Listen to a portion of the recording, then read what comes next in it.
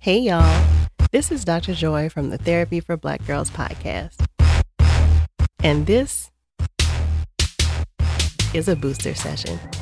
As a reminder, the information included is meant to be educational and entertaining, but is not a substitute for a relationship with a licensed mental health professional. Hey y'all. So today I wanted to try something a little new with the podcast.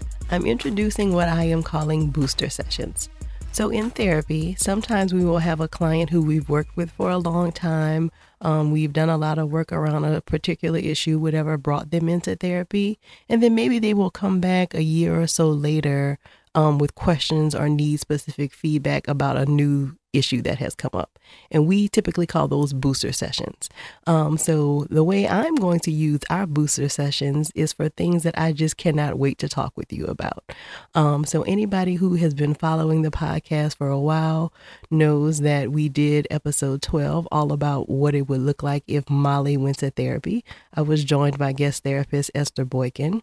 And if you have not watched the new season premiere of Insecure on HBO, then I suggest you stop playing the podcast right now because this episode will contain spoilers. So episode 12 of our podcast was all about what it would look like if Molly went to therapy. And so as you saw on the season premiere of Insecure, Molly is actually in therapy now. So it looks like she has actually gone through a couple of therapists who she didn't quite fit with, but has now started working with a Black woman therapist. So I'm very excited to see how that will unfold throughout the season, and just super excited that they actually are showing that on Insecure.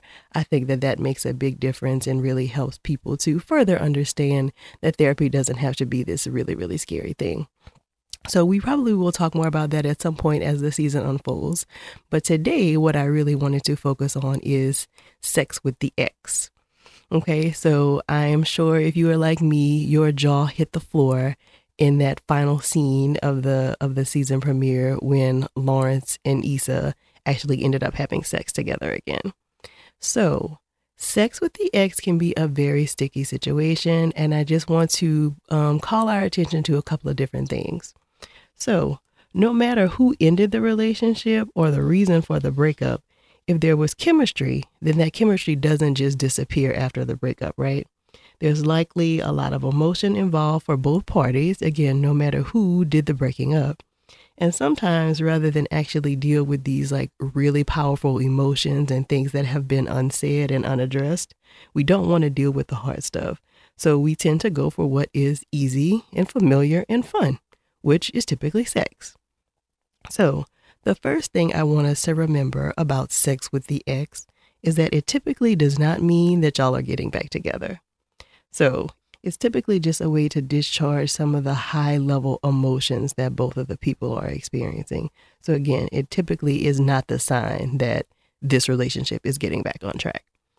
The second thing I want us to really pay attention to about sex with the ex is that sometimes your ex will test you by trying to approach you for sex just to see if that door is still open to them. So they want to kind of see if you're somebody who they can keep in their back pocket for a while, or if you are somebody who they can just continue to have a sexual relationship with no further strings attached. And so they probably and may not want to continue in a serious committed relationship with you. But if you agree to the sex, then they will happily oblige, right? So sometimes it's really a test to kind of see, okay, how angry is she? Or how much pull do I still have in terms of a sexual relationship with her? So I think a lot of times where we mess up in these situations is that we continue in the sexual relationship without asking any questions, right? So we sometimes secretly hope that if we're quiet enough and we just put it down just right, that they will just think, okay, this really was a mistake. Maybe the breakup shouldn't have happened and we should get back together. And I'm not saying that that definitely can't happen, but what I am saying is that you don't want to assume that that's the case. What I want you to do is ask some clarifying questions. So a lot of this gets back to getting what you need and want in relationships and setting firm boundaries in your relationships. And you know that we talked about both of those things in previous episodes of the podcast. So session 8 was all about getting what you need and want in relationships. And session 14 was all about healthy boundaries and how to keep those in our relationships. So that's it. That's all I have for you for today's booster session. I'd love to know what you think about it. Curious to see if there are other things that you'd like me to do a quick hit booster session about. Please make sure to share your feedback with me on social media and use the hashtag TBGInSession.